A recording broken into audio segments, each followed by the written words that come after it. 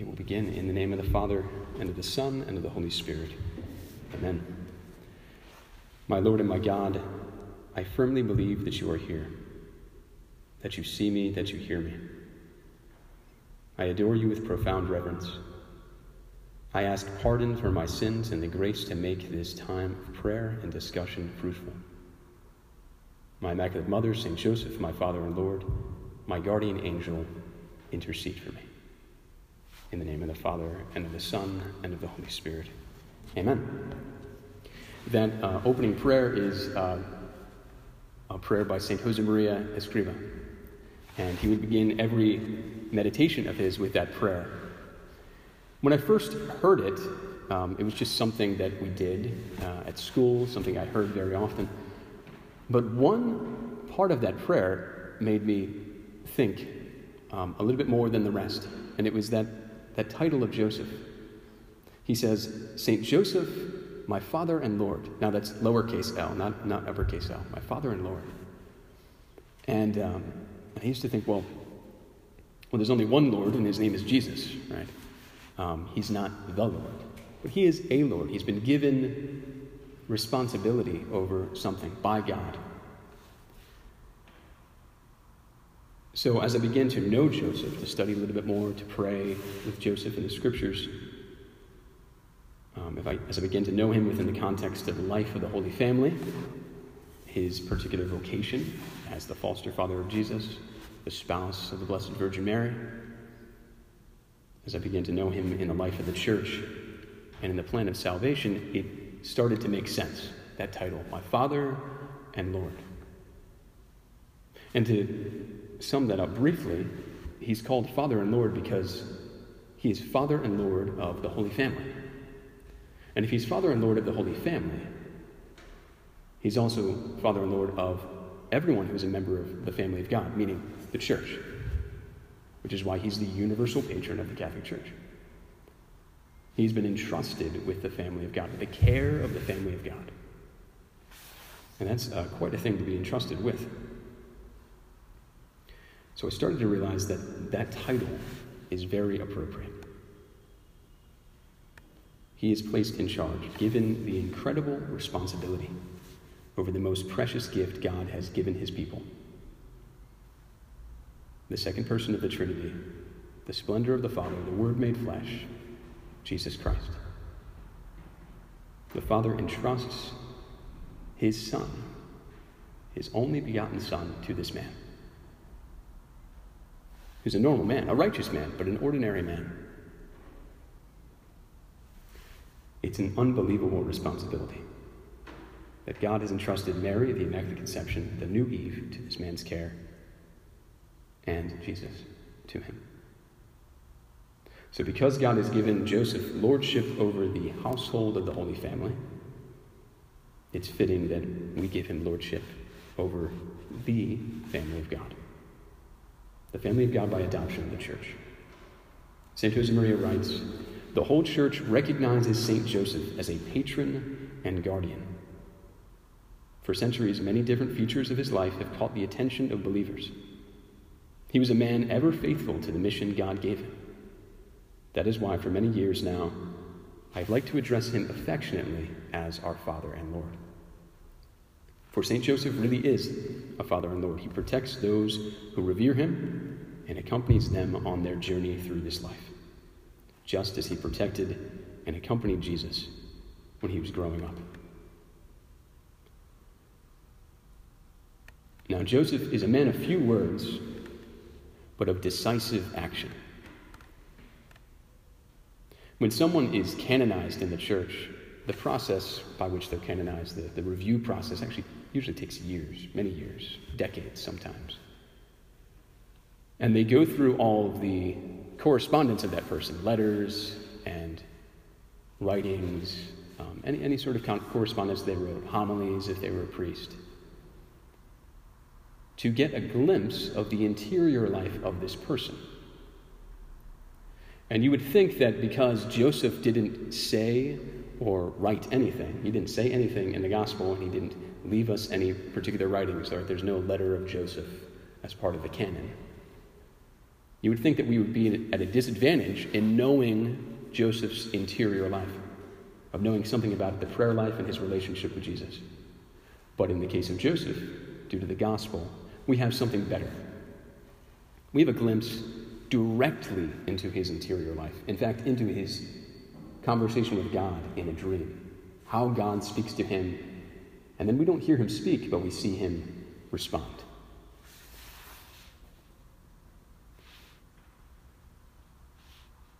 I often think that in this day and age, it might be a little bit weird for perhaps someone in this room, right?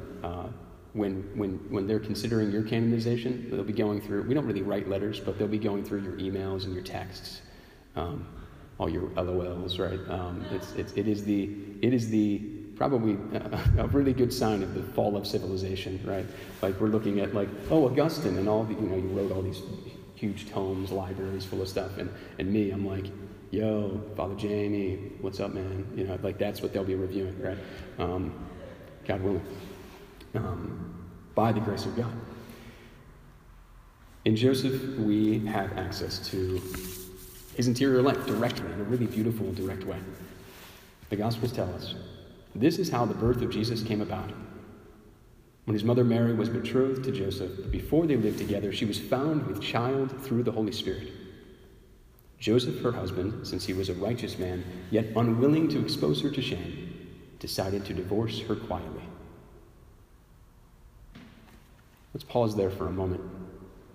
And this is something that's not known by everyone.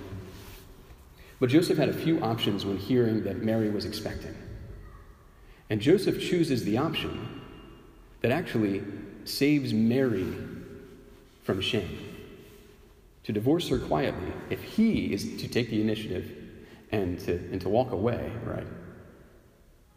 He's actually taking the fault upon himself, right? By not speaking of it and going away. People would wonder, what did Joseph do? They would think Joseph has shirked his responsibility to his bride and to his child, right?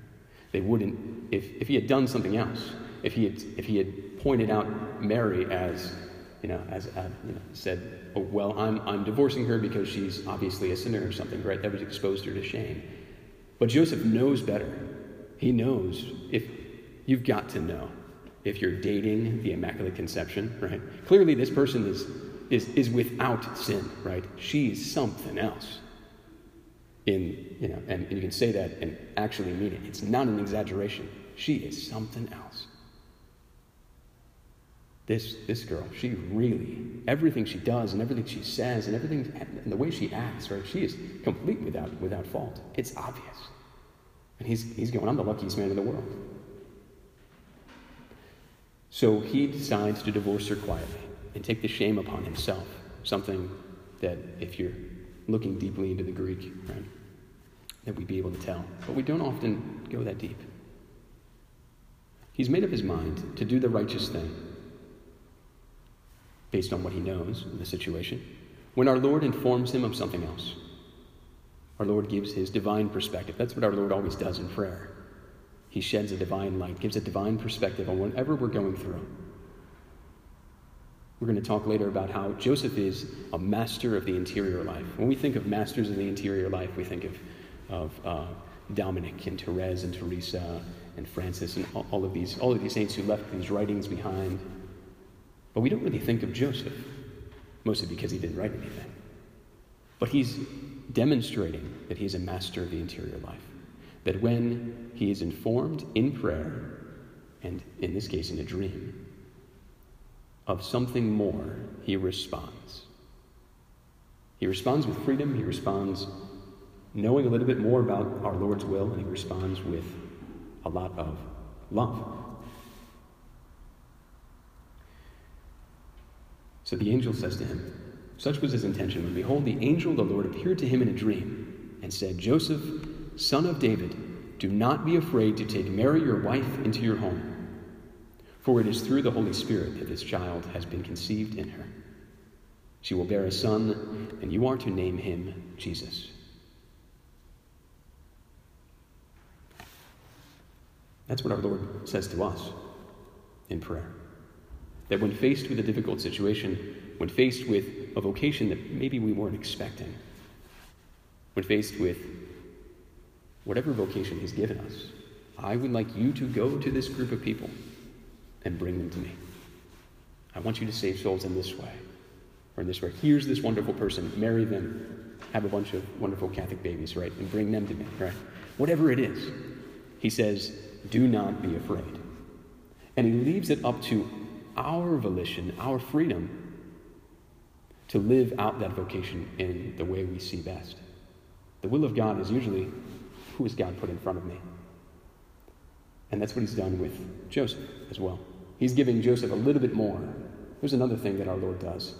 When there's a particular vocation that he calls us to, when there's a particularly important moment, when our let it be done, our fiat is particularly important, he showers us with the grace, more information, more grace, a higher ability than we ever could summon on our own, more courage to do what we need to do. And then he gives us the space to do it. You've probably heard this from Father James. You've probably heard this from many other priests and religious. But when they were called, it usually wasn't something like, James, go be a priest, right? That's not what our Lord said. And when I asked our Lord a couple years after college, Lord, what do you want from me, man? Right, I finally started praying, right? I said, Lord, what do you want from me? And he didn't say, Bobby, be a priest, right? It wasn't that kind of voice. But just short of a voice in the room, and the most clear message I've heard from God up to that point and since was, Bobby, give me your heart. And in my heart, I knew exactly what that meant. I was a bit coy with our Lord. I went, well, what does that mean, right? But I knew exactly what it meant. And in prayer in those following days, and in consultation with this good spiritual director, with my parents, with good friends, right, it became increasingly obvious. This is what I was meant for, what I was made for. This is the fulfillment of God's plan for me. So when our Lord calls us, he says, do not be afraid, and I will go with you. Do not be afraid, I'm with you. And he gives us the freedom to make our own decision. So, he says to Joseph, here is a vocation for you. Joseph, you'll have some responsibilities. You'll give him a name. You'll have power, authority, because it's an important vocation, which I'm asking of you. So our Lord, when he asks something great of us, he also gives us the gifts to complete that great vocation.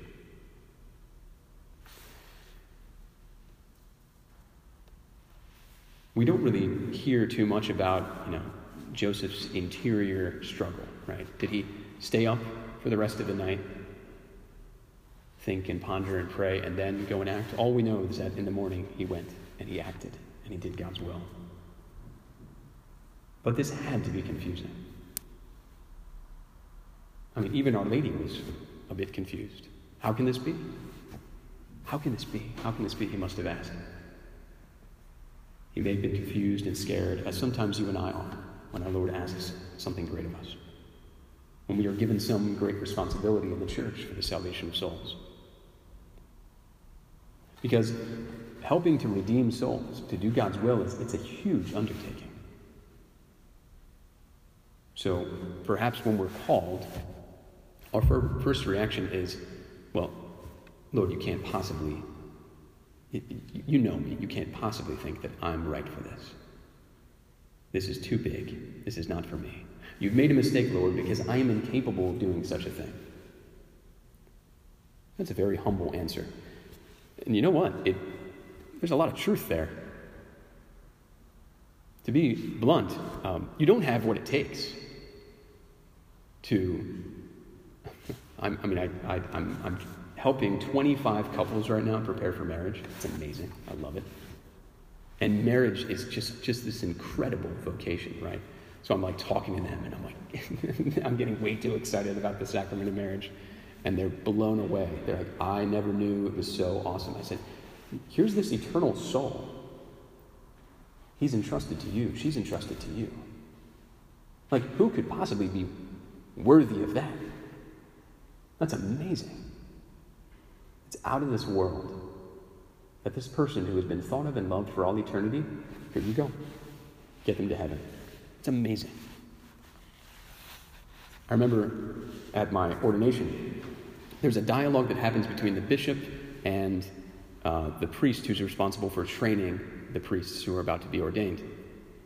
And the bishop says, have you found them to be worthy?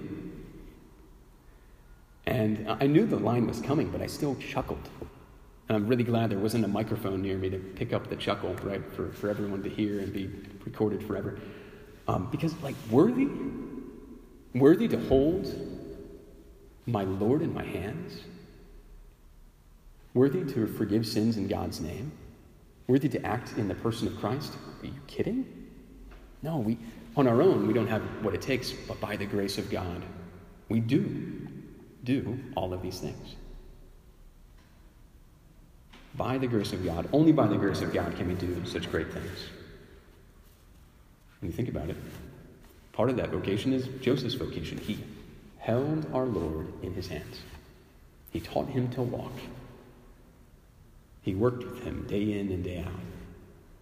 He taught him to speak. He read him the scriptures. So much of our Lord, the humanity of our Lord, is affected by Joseph. We'll talk about that a little bit later. Worthy of that? It's amazing. But by the help of God, with the grace of God, he can. So much of the spiritual life is simply dwelling in the truth of the matter. To dwell in the truth of the matter. So let's dwell in the truth of the fact that we need our Lord's help, that we cannot do it by ourselves. And it gives us such peace to consider that God is choosing us to do something great, and that he will indeed give us the grace to do it. There are two truths that Joseph readily acknowledged. One, I don't have what it takes alone. What God is asking me is beyond my capacity, beyond my ability. And two, God has entrusted this to me. And God is not a God of failure. He will give me what I need to sustain me. We need to remember those two lessons. I can only do things. I need God, one. And two, God, who has entrusted these things to me, will give me the grace to persevere. So, Joseph has been called the master of the spiritual life. I think let's cover the obvious part of why he's a master of the spiritual life first. Because more than any other saint, maybe Mary outdoes him in this, but he really lived for however long from our Lord's birth until Joseph's death. He really lived the presence of God. He truly lived in the presence of God, with God right beside him. And Mary, who's always doing God's will, always ready to do God's will beside him, encouraging him. Would that we could all live with that same presence of God, that God is beside us, that God is with us. Let's get into the second part about why he's the master of the spiritual life. I would like to give an entire course on the spirituality of Joseph, the spiritual theology of Joseph. And I don't think it would be a stretch, even though he didn't write anything, I don't think it'd be a stretch to talk about the spirituality of Joseph. This inherently masculine spirituality. Maybe like Joseph, maybe you and I would react like Joseph in the beginning, not knowing what to do.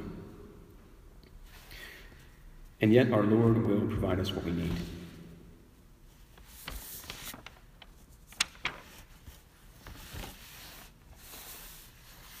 think Joseph is the master of the interior life mostly because of that continual contact with our Lord and his continual willingness to do God's will without constant consolations. Here's what I mean.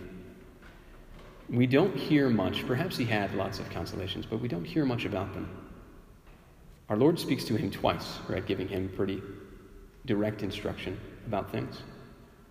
But then our Lord leaves to Joseph's faith, to his prudence, to his reason, pretty much everything after that. All right, you said yes. And then he says yes each and every day to this wonderful vocation of being the foster father of Christ and the spouse of the Blessed Virgin Mary, the protector of her virginity, and the protector of the secret of our Lord's conception as well. So here's a man who's abundantly prudent, who's very reasonable, who's very faithful, and each and every day, living in the presence of God, completes his what looks to the entire world like a very normal vocation in the midst of the world. A carpenter. That's a beautiful spirituality. And that's the spirituality most of us are called to, because we will be in the midst of the world working. And many of us will have very, quote unquote, normal vocations, expected vocations, married life or single life. We won't stand out very much, except according to our charity. Joseph said yes. Over and over he says yes. This is what St. Josemaria wrote about Joseph in his book, Christ is Passing By. He's a wonderful dedication, a meditation dedicated to St. Joseph. He says, "The Gospel gives us a picture of St. Joseph as a remarkably sound man who was in no way frightened or shy of life. On the contrary, he faced up to problems, dealt with difficult situations, and showed responsibility and initiative in whatever he was asked to do. That is what makes St. Joseph a model for you and me. That given all the talents that he had, he put them into action. Not being frightened or shy, but engaged, embracing reality. So we see him through all these trials and tribulations and anything confusing. He just keeps going, keeps doing the Lord's will. They flee to Egypt. They come back. Oh, well, I can't. That king may kill my son again. I'm going to go over here, right? I'm going to go to Nazareth. I'm not going to go back where I was before. All we know of Joseph is that he's doing what he ought to do to fulfill his vocation well. And our Lord leaves it up to him, where he ought to go, how he ought to do it. Our Lord gives him great freedom.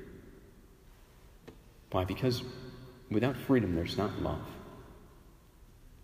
Our Lord entrusts. And I really mean, it's not like he's, sending Joseph a telegram every morning being like, this is what you need to do today to raise my son, right? He entrusts him with his incredible vocation.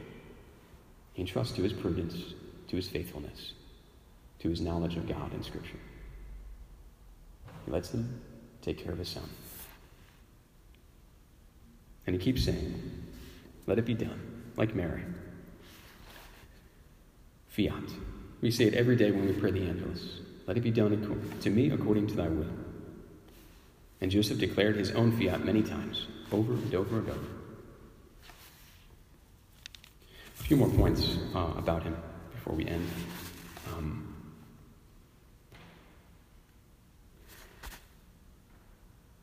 Jesus must have resembled Joseph in many ways. Have you ever noticed that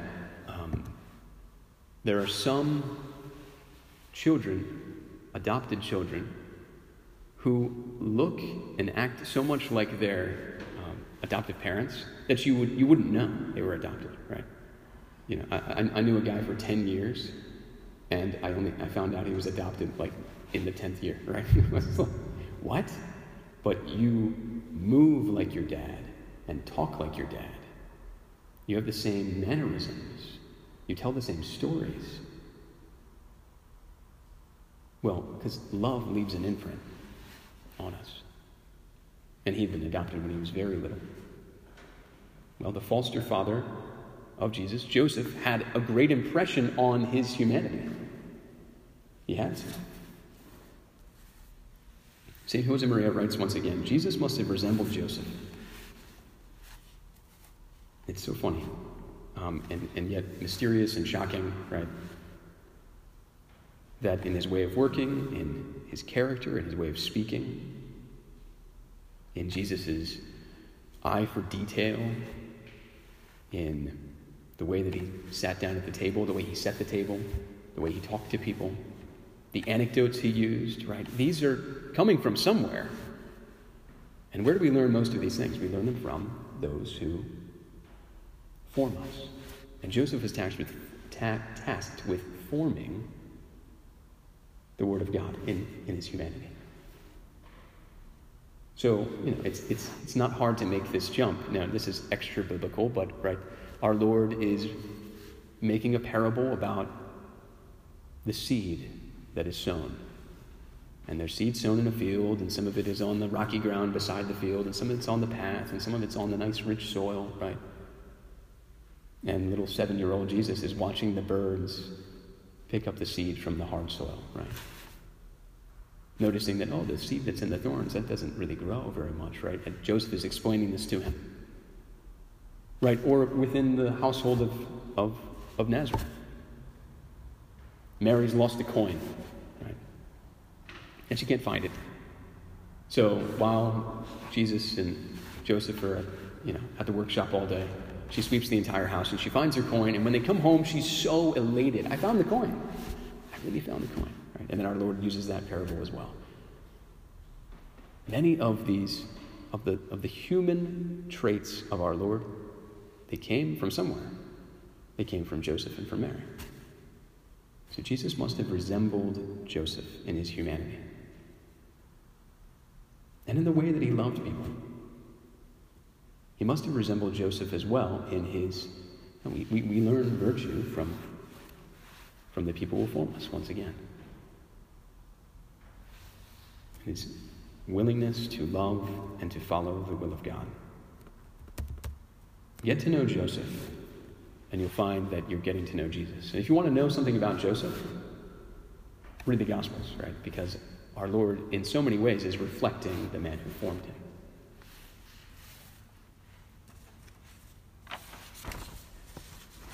And finally, we call Joseph the patron of workers, the universal patron of the church, the patron of fathers, and he's also the patron of a happy death. The patron of a happy death. Because not only did he live each day with Jesus and Mary, he lived in the presence of God. He lived with, Our Lady giving, encouraging him and helping him to love God, to do God's will every day. But he died in the arms of Jesus and Mary. This is a man who was very much accustomed to love of Jesus and Mary. Could there be a happier death than to die loved, having fulfilled your vocation by Jesus and Mary? So that transition from this side of heaven to heaven must have been actually pretty simple for him. Of all of the saints, it was probably the least jarring, right? Because he'd been in the presence of God for so long. And then when he enters the presence of God, he goes, this is right. This is where I belong.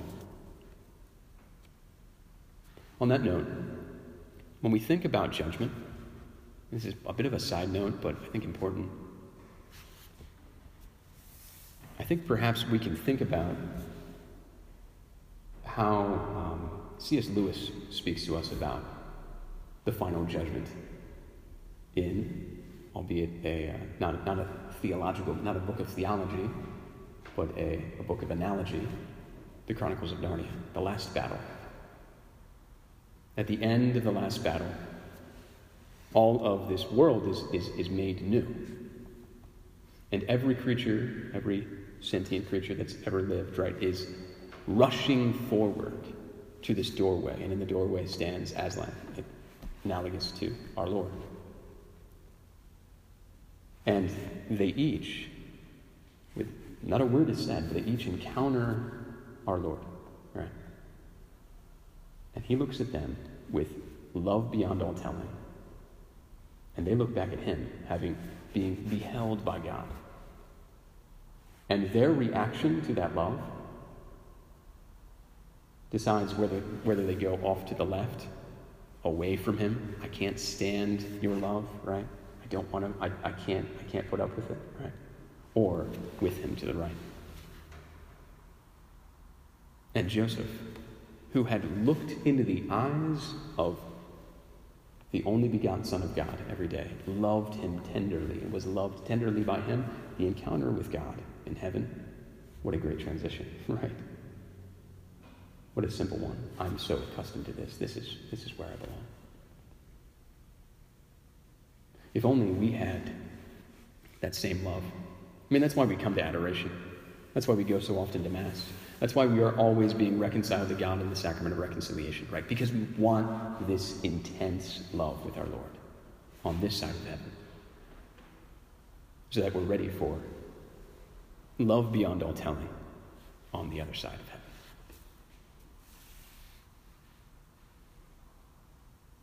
Tradition tells us that as he was dying in his bed, Mary and Jesus were around him. So his passing from this world to heaven was simply perfect. So like Joseph, let us put at the very center of our lives God's will and Jesus and Mary, so that the love we live here on earth will be a sneak preview of the eternal love of heaven. I'll end with this quote of St. Josemaria, and then we'll end with a prayer.